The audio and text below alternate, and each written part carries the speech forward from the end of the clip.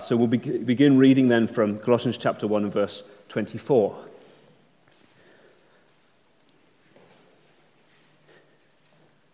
Now I rejoice in my sufferings for your sake, and in my flesh I am filling up what is lacking in Christ's afflictions for the sake of his body, that is, the church, of which I became a minister according to the stewardship from God that was given to me for you, to make the word of God fully known, the mystery hidden for ages and generations, but now revealed to his saints. To them, God chose to make known how great among the Gentiles are the riches of the glory of this mystery, which is Christ in you, the hope of glory. Him we proclaim, warning everyone and teaching everyone with all wisdom, that we may present everyone mature in Christ. For this I toil, struggling with all his energy that he powerfully works within me. For I want you to know how great a struggle I have for you, and for those at Laodicea, and for all who have not seen me face to face, that their hearts may be encouraged, being knit together in love, to reach all the riches of full assurance of understanding and the knowledge of God's mystery, which is Christ, in whom are hidden all the treasures of wisdom and knowledge. I say this in order that no one may delude you with plausible arguments. For though I'm absent in body, yet I'm with you in spirit, rejoicing to see your good order and the firmness of your faith in Christ. Therefore, as you received Christ Jesus the Lord, so walk in him, rooted and built up in him and established in the faith, just as you were taught, abounding in thanksgiving. And we thank the Lord for his word. Well, I wonder, how seriously do you take the task of maturing as a Christian? If you're a believer here tonight, how much do you think about and how much effort goes into maturing and growing in your faith? Is it something of great urgency to you? Is it something perhaps you think about from time to time, or perhaps it's something that you don't think about that much, really? For many, I think perhaps it's a hard battle. And you keep going, but you find it frustrating at times. For others, perhaps you know it matters in theory. You know it's important, but actually you struggle to take it seriously. You know, I'm saved after all. Does it really matter? Well, if you've been here for the last 2 weeks, you'll have seen that Paul in this letter is very concerned that we should and must progress as Christians. And today's passage, I think, helps to really drive that home.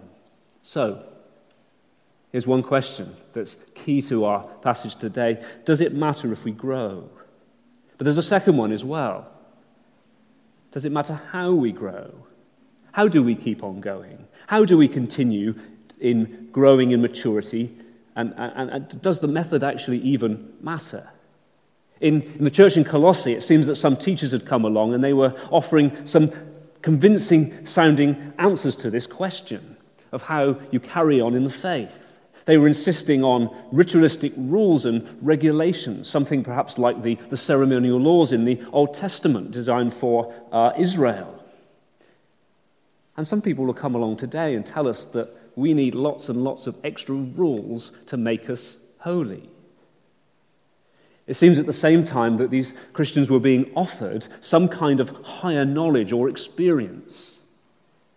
And people are going to come and they're going to offer us that too. They'll say, come to our church, join our movement. It's great you've got the Bible, that's good, but we've got something more and something better, a more wonderful experience of God that will take you further on and make your life complete.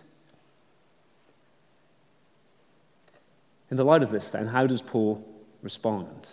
What has he got to say to us today through this passage? Well, simply, he sticks to the gospel. And he gets personal here. He shows us what was important in his ministry. He shows us what really matters to him as an apostle and what really matters to the Lord.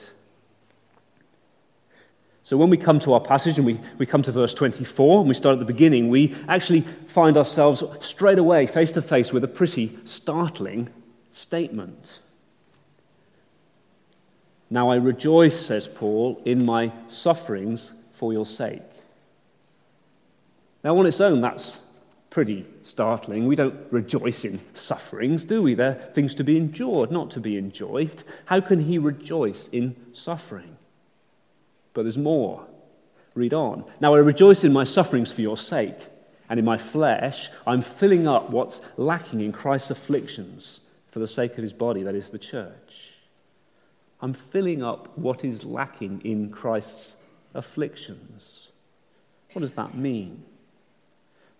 Does it mean that Christ's sufferings were somehow inadequate to deal with our sin?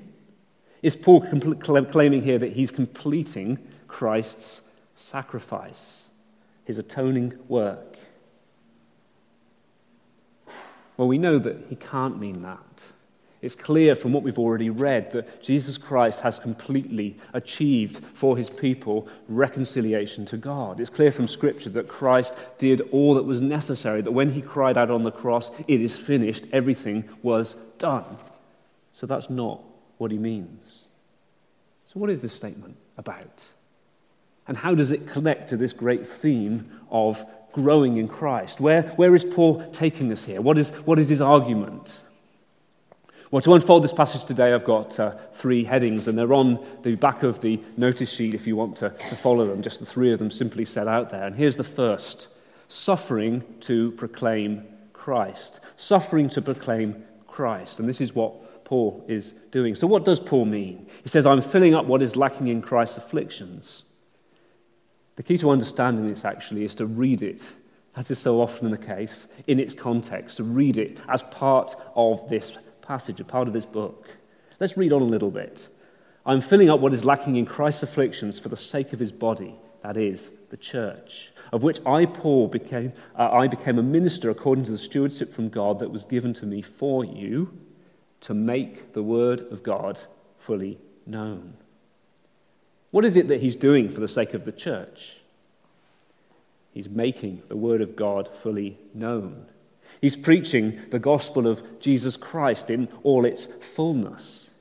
And because he does that, he suffers. Indeed, even as he writes these words, he's sitting in prison, in chains, for preaching Jesus. That's the context. Read on a little bit further. In the end of verse 25, to make the word of God fully known, the mystery hidden for ages and generations, but now revealed to his saints. To them, God chose to make known how great among the Gentiles are the riches of the glory of this mystery. He's taking the message of Jesus Christ to those who have not heard it. And just as his Lord and Master, Jesus, suffered and was beaten and crucified for the message he preached about himself to the people of Judea and Galilee, even so, Paul suffers as he preaches the message about Jesus across the world. If they persecuted Jesus, they'll persecute his followers too. Proclaiming Jesus to people who do not know him in a world that is ignorant of the good news results in suffering. So what is lacking then in the sufferings of Christ is the suffering necessary to preach Christ to every tribe and tongue and nation, because Jesus, whilst he was on earth, did not do that. But as the gospel is taken out, Paul, the apostle to the Gentiles, taking the gospel out for the very first time to these people, suffers and so fills up what is lacking in the sufferings of Christ. And I think we need to pause and say here, and this, I think, is not the central aim of the passage, but it's important that we can't help but see that we're involved in this too. We're not apostles. Most of us are not ministers or preachers or missionaries, but we all seek, don't we, to take the good news of Jesus to those who don't know it. We're all working for the sake of the church if we're believers serving faithfully here. We all desire to see our friends and our families and our colleagues and others brought in and added to the body of Christ. And as we do so, we will face opposition and discouragement and calls to compromise and pressure to give up. It's tough, but it's worth it. It's worth it. For Paul, it was worth being imprisoned for. It was worth being beaten for. It was worth being stoned and left for dead for. Worth being executed for. That was the reality for Paul. But how can he rejoice in his suffering? How can anyone rejoice in suffering? It's because of the glory and of the wonder of the message that he is preaching. So what is Paul doing here? What is the central argument of this passage? What's the main thrust that we're looking at here? And I think it's this. If we, as believers, are going to continue in the faith, and if we're going to grow and we're going to mature, if we're not going to be distracted by false teaching and taken down dangerous paths, we need to truly grasp the wonder and the glory of this message. That's what Paul wants for his readers. That's what the Lord wants for us. That's what we need to see. And what is Paul pointing us to here specifically about this message that is so glorious? Well, he starts by showing us that it's glorious because it was hidden and now revealed. Verse 26, we see him talking about the mystery that was hidden for ages and generations, but now has been revealed to his saints. We live in a privileged age. You see, before Jesus came, the true knowledge of God was only present amongst the nation of Israel. And anyone who wanted to know the true God had to come and join with them. And even the knowledge they had was limited and shadowy. They had pictures, they had sacrifices, they had ceremonies and feast days. They had prophecies pointing forward to the Messiah who was to come. They had saints who gave us pictures, types of Jesus. But much about what was to come and who the Messiah was and exactly what he was going to do, although they saw it in shadow and in picture and in type, was obscured and hidden. It's a little bit like, I don't know if you've climbed any mountains recently. It's been a while, I confess, since I have, but you climb up to the top of a mountain in the morning and you get up there and it's kind of hazy and misty and there's cloud around, and you get to the top and you were hoping for this view, and you look out and actually what you see is a sort of grey sort of mist, and you can see, if you look carefully over there, here's an outline of another mountain, and somewhere down there where there's some more mountains, and I think probably down there there's a long drop. That's what I'm led to believe. I've been climbing for a long time. You know it's out there. You know the outline of where things are, but you don't see them clearly. And to some extent, that's what it was like under the Old Covenant. They saw the outlines of the truths. They saw much that was rich and wonderful, but the full glory was hidden. And so you climb your mountain, and suddenly, as if instantly, the cloud parts.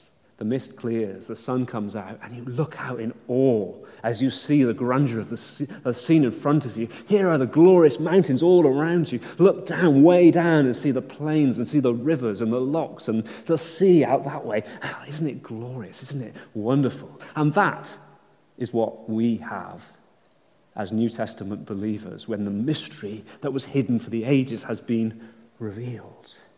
Jesus has come. The shadows are gone. The ceremonies and sacrifices aren't necessary. We look out and we see fully the wonder and the grandeur and the glory of the message of the gospel.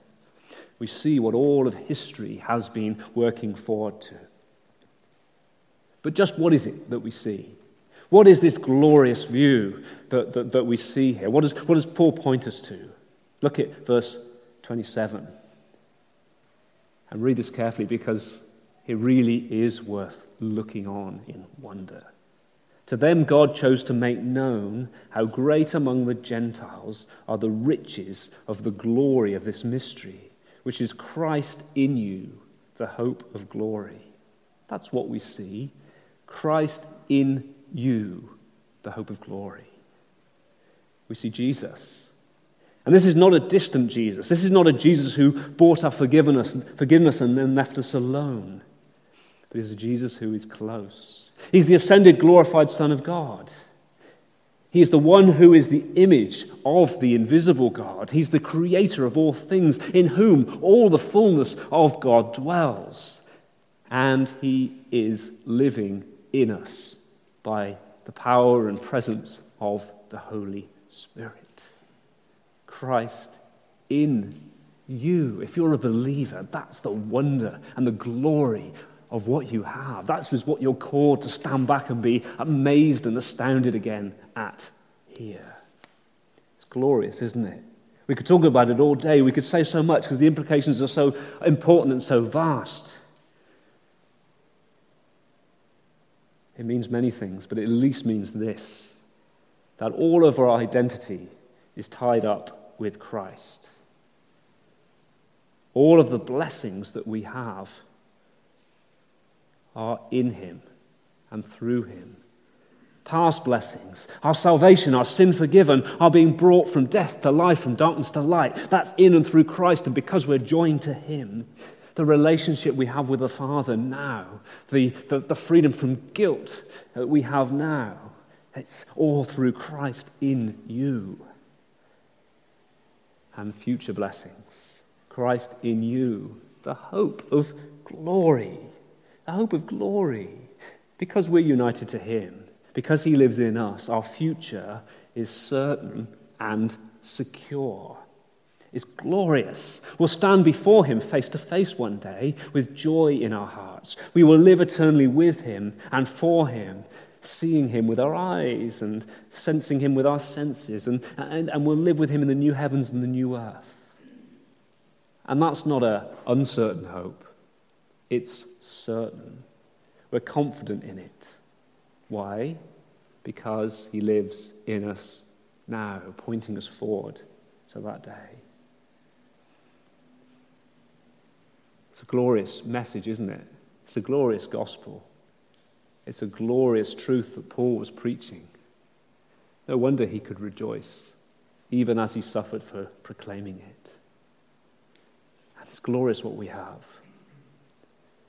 Are you finding it hard right now to progress as a Christian? Are you battling to grow? Come and see again the wonder of belonging to Jesus. Are you lacking motivation to grow? Paul calls you back to the extraordinary truth of Christ Jesus living in you.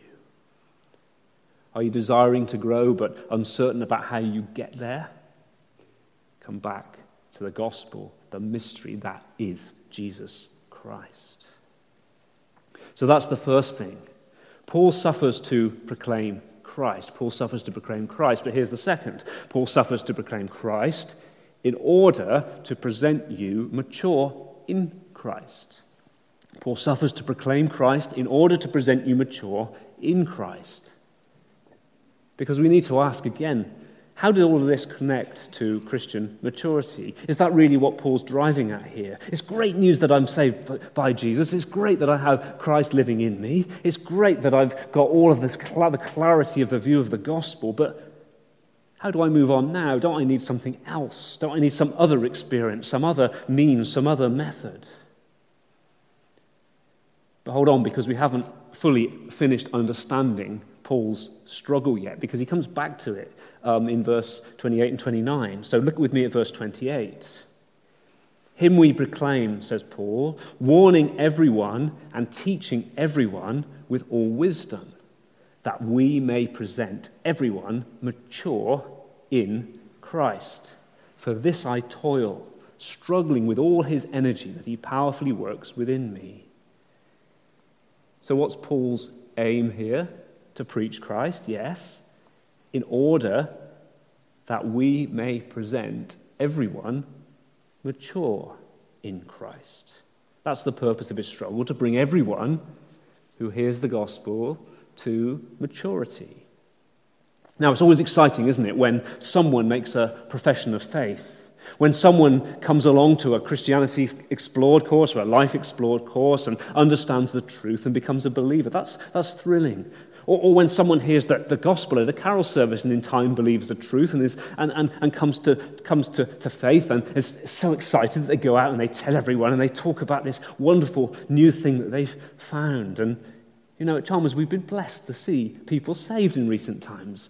Young people, older people, much older people, people from Christian backgrounds with good Christian families and people without that background. And we've seen people from the UK and those from the other side of the world. And we rejoice in every single one. It's great. And yet, Paul doesn't just look for professions of faith. We don't just look for professions of faith. The desire is to see everyone mature and blameless, growing until they stand perfect before him, before Christ at the last day. His urgent concern is not just to see people start, but to see them finish. And so we return to our original question. Is growth as a Christian a serious concern, a priority for you? Is it something you think about every day? Is progressing towards maturity something you take seriously? We see from the scriptures that it is of utmost importance. Paul suffered and struggled and battled not just to create converts who could then say, I'm all right now, but to bring those converts through to maturity in Christ. But how do we get there? How do we get there? Perhaps we need those rules, lots of rules and regulations that tell us what to eat and drink, what to wear and what not to wear, where we go and where we don't go, when we should pray, how long we should pray for, what kind of words we should use, and all those kind of things. Perhaps that's what we need. We need kind of hemming in so we don't mess up. Or maybe we need a mystical experience. Maybe we need to go to a different kind of church, one where they don't spend so much time talking about the Bible, but we get to experience God directly in some kind of mystical way through the music or through hearing voices or through miracles or other kinds of experiences. Maybe that's what we really need. And certainly people will call us to that because it seems so powerful and so impressive and so effective. What does Paul say to believers who are being enticed by things of that sort? Very simply, once again, he carries on pointing them to Jesus. Remember that the heart of the message he's preaching here is Jesus. Jesus who lives in you and points you to glory. He keeps on pointing them to the mystery that's been revealed, which is Jesus. Verse 2, to reach all of the riches of full assurance of understanding and the knowledge of God's mystery, which is Christ, in whom are hidden all of the treasures of wisdom and knowledge. That's what he desires for us, for you. It's very easy, I think, at times for us to become distracted by all sorts of things as believers, to start seeing perhaps the everyday Christian life as a bit dull and mundane and difficult, that we need something different, that we need something more, and perhaps it just leaves us going through the motions a little. But the wonder is that all we need to grow, all that we need to become mature, is found in Jesus Christ. And the call to grow at its heart is the call to know Christ more. And we might sometimes turn that into a chore, but it's not. Because Christ is beautiful and glorious and astonishingly wonderful. Everything we need is found in this Lord Jesus Christ who lives in us. In him, says Paul, are hidden all of the treasures of wisdom and knowledge. Do we want to progress? We go to Jesus because all of the wisdom and knowledge that we need are in him. We go to his word, which tells us about him from cover to cover. And there we find treasure. It's as though we go looking for precious jewels, and as we come to the Word, we find them, as we see Jesus at the beginning and the middle and the end of the Word, and as we read it again and again, there are more jewels and more riches and more treasures, and as we learn these things and we take them in so they're not just head knowledge but heart knowledge, oh, Christ is seen as ever more precious and valuable. We find in the Bible Christ's character, who he is. We find his actions, all that he's done for us, all that he is doing for us, all he will do for us.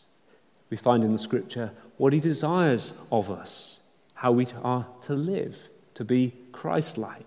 And we find the power to live that way through the very same one who lives in us. It's glorious. I'm not saying that it's not tough at times. It is tough, but it's glorious. To go looking for wisdom and knowledge elsewhere is like, I guess, being a billionaire, being one of the few wealthy elite in this world, and yet you leave your massive mansion, and you leave your money, and you leave your car, and you leave your fine clothes, and you go out and sit on the street in the city centre, and you beg, and it's cold, and you freeze, and no one stops, and you starve. But somehow you think that's better. That's what it's like to go after these other things that don't lead us on. That's what it's like to leave Christ to the sidelines and look some other way. That's what it's like to stop continuing in the faith. We're billionaires and more. We have all the riches you could ever imagine and more. And the more you dig and the more you find, the more wonderful they are. And it's not like earthly riches, which just make us unsatisfied and we always need more and more. With Christ, we're perfectly satisfied and we keep finding more and more. It's glorious. So how are you doing? Where are you looking for strength to grow? How do you think about the prospect of Christian growth?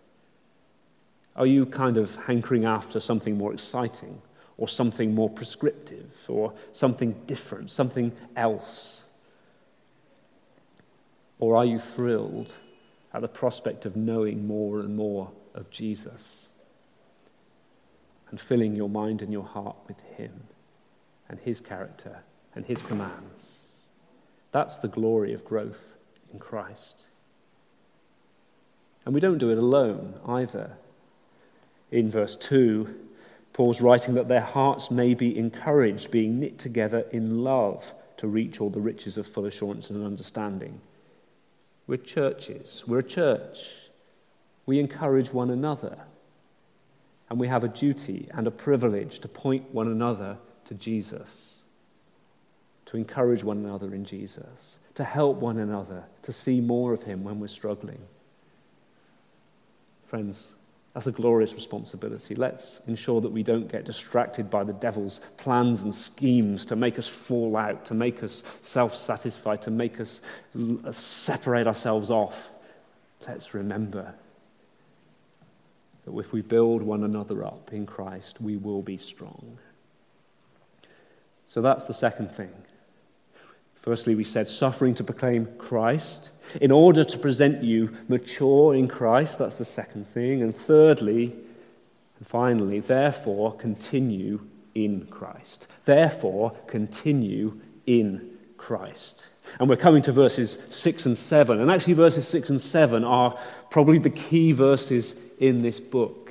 If we were to take away one piece of instruction, one piece of application, one idea from the book of Colossians, it would be these two verses. This is what Paul wants us to do. So let's read them again. Therefore, as you received Christ Jesus the Lord, so walk in him, rooted and built up in him and established in the faith, just as you were taught, abounding in thanksgiving. This is the response that we're being called to. You see, if it's essential for us as Christians to grow into maturity, and it is, and if the pathway to maturity is progression in knowing Christ in our minds and hearts and seeing the outworking of that, and it is, then it follows that to grow, we need to stick with Jesus, continue with Jesus and the truth about him. Therefore, as you received Christ Jesus as Lord, so walk in him. So let's just spend the last few minutes walking through these verses. They're quite rich, there's quite a lot here, so let's just see very simply what we have. The first thing is we continue in Christ in the same way that we received him. Therefore, as you receive Christ Jesus as Lord, so walk in him. We need to ask a question here. What does receiving Christ mean? I guess to most of our minds, most of our sort of modern evangelical minds, that sounds like the same as accepting Jesus as Savior or asking Jesus into our hearts or something like that. In other words, the moment of faith. But actually, the way that word received is always used in the New Testament means something different. It means something more like this: to receive a body of truth, to accept a tradition or a teaching. And we have received a body of truth, the truths of the gospel, the truths about Christ, the basics of the Christian faith. We've trusted in a Christ who is both God, who and became man for us, who lived a perfect life in our place and died a sacrificial death, taking our punishment, who rose from the dead and now reigns at the right hand of God, and who will one day return to judge the living and dead and calls us to be his people and serve in his church. And of course we could say more. But the core truths of the gospel, the message of Jesus Christ, that's what we've received. The teachings of Scripture. And they've been passed down by the church through the ages and preserved by the Spirit. And we have them in our hands. So we are not to depart from the truths that we have learned about Christ. Rather, we are to walk in them, the truths of the gospel. So Paul says, do not depart from that truth. Continue living, continue walking in the light of the gospel of grace. Allow the truth of the gospel to shape your whole way of thinking. Allow it to shape your whole attitude and let it drive your lifestyle, let it drive your obedience. He says we received Christ the Lord. Notice that, Christ the Lord. So we are to remember that he's our King, and we are to remember that we must obey his commands. But that obedience flows from the truths of the gospel, and of course is made possible by his power as he lives in us by his Spirit. We'll see as we go further into the letter in future weeks more about what that looks like practically as we get rid of our old ways and we take on new ones. So that's the first thing. We continue in Christ in the same way we received him. And then the second thing is rooted. Therefore, as you receive Christ Jesus the Lord, so walk in him, rooted and built up. So this is making us think of a plant or a tree. We have roots. We have been planted. If we're Christians, we've been planted in Christ. And like a tree, our roots are essential. And our roots must be planted in the right place. If you plant a tree in the wrong soil without sufficient water, it's not going to grow. And we must remain in Christ. Think perhaps of Psalm 1 and the tree that's planted by the rivers of water that pulls up the nutrients and the water from the ground below, and it grows into a great tree because the sustenance that it draws from Christ, the Word of God. And that's just how it is here. We have our roots deep down, and we draw all of our strength from Jesus Christ. We don't draw them from anywhere else because nothing else is any good for us. We remain planted in Jesus. So that's rooted. Secondly, being built up. Being built up.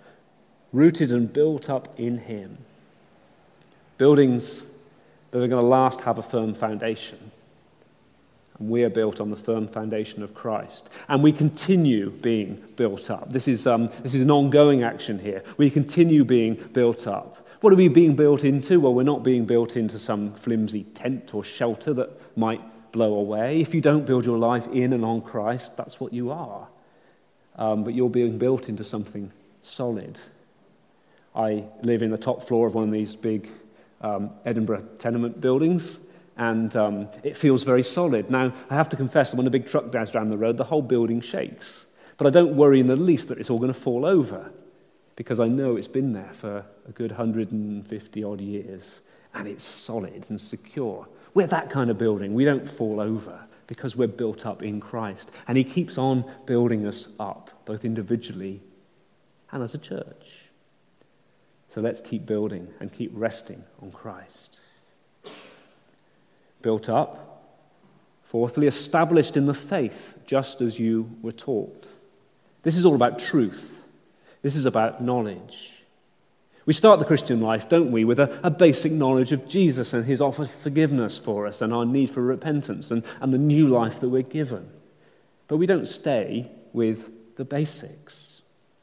I started my training as an accountant quite a few years ago, and we started with big sheets of paper, and we drew these little T accounts, you call them, and you put some numbers on either side, and hopefully they add up appropriately, and you use it to learn the basics of double-entry bookkeeping. But however many years later, thankfully I'm not still doing that, but I needed that as a start point. But I moved on, and I became more useful, and I became more experienced, and I understood it more, and I enjoyed it more. We desire to become more and more established, grounded in the truth about Jesus, about the message of God's word. What's that message? Christ in you, the hope of glory. And as we listen to the word preached and we read it, we expand our knowledge and grow in wonder at the Lord Jesus Christ. We're not all called to be intellectuals. So much of God's word is plain and clear. But we must be growing. We must become ever more established in our understanding of the truth about Jesus. So we continue in Christ in the way we received him. We're rooted, we're being built up, we're established in the faith, and ever more so. And lastly, abounding in thanksgiving, overflowing in thanksgiving. Here's the glass, and the wine, if you like, is being poured in, and it gets to the top, but the pouring doesn't stop, and the glass overflows. That's how we will be, and that's how we should be if we continue in Christ. It's undoubtedly true, and I guess many of us here tonight will feel this, that carrying on as a Christian, growing as a Christian can be, and often is, tough. There are discouragements. There are temptations that we struggle to beat. There are distractions. There are life circumstances that make things hard and painful. We all know that, don't we? But even in the midst of that, a life dependent on Christ, walking in him, rooted and built up in him, a life searching to know the treasures and the wisdom hidden in Christ more and more, is a life that even in sad times still overflows with thankfulness. Thankfulness for the wonder of the gospel, Christ in you, the hope of glory. Thankful because this was revealed to us and we see it clearly where many others have not. Thankful, wondering because he is living in us. Thankful that he is working in us to make us mature. Thankful for the certain hope of glory that we have. Oh, how blessed we are. How blessed we are.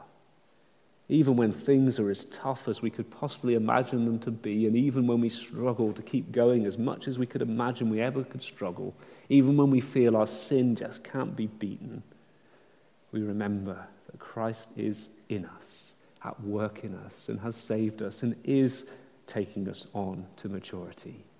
And we rejoice in thankfulness to him for all that he's done. So Paul's great desire then is that we should grow and increasingly grow to full maturity in Christ. He was willing to suffer for the sake of that, to present us mature, ultimately at the last day. And we get there through the same truths, the same Christ that saved us. We never depart from Christ. We never move on from Christ. We're united to him. He lives in us. He is Christ in us, the hope of glory. We can't move away from remembering that. He's the beginning of our faith. He's the middle of our faith. And he's the end of our faith. He's the entrance into faith. He is the goal of our faith. And he is the pathway to getting there and the strength that takes us along that path. Will you follow that path? Friends, if you've never entered on it, if you've never come to trust in Jesus, perhaps because it seems too hard, or perhaps because it's never made sense to you before, come now and see the wonder of the gospel. See the wonder of sins forgiven. See the wonder of the almighty Son of God, the one in whom all the fullness of God dwells, living in you, dwelling in you, mysteriously but powerfully. No walking through life with him, no growing in him, no being built up in him. Experience what that joy and thanksgiving is. And Christians, keep coming back to him. If you've been distracted, come back to Christ. Come back to the heart of the gospel. Come back to the treasures of wisdom and knowledge that are hidden in him. Keep progressing. Keep on going.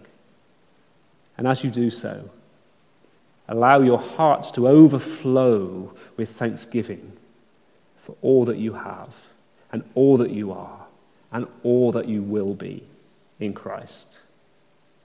Amen.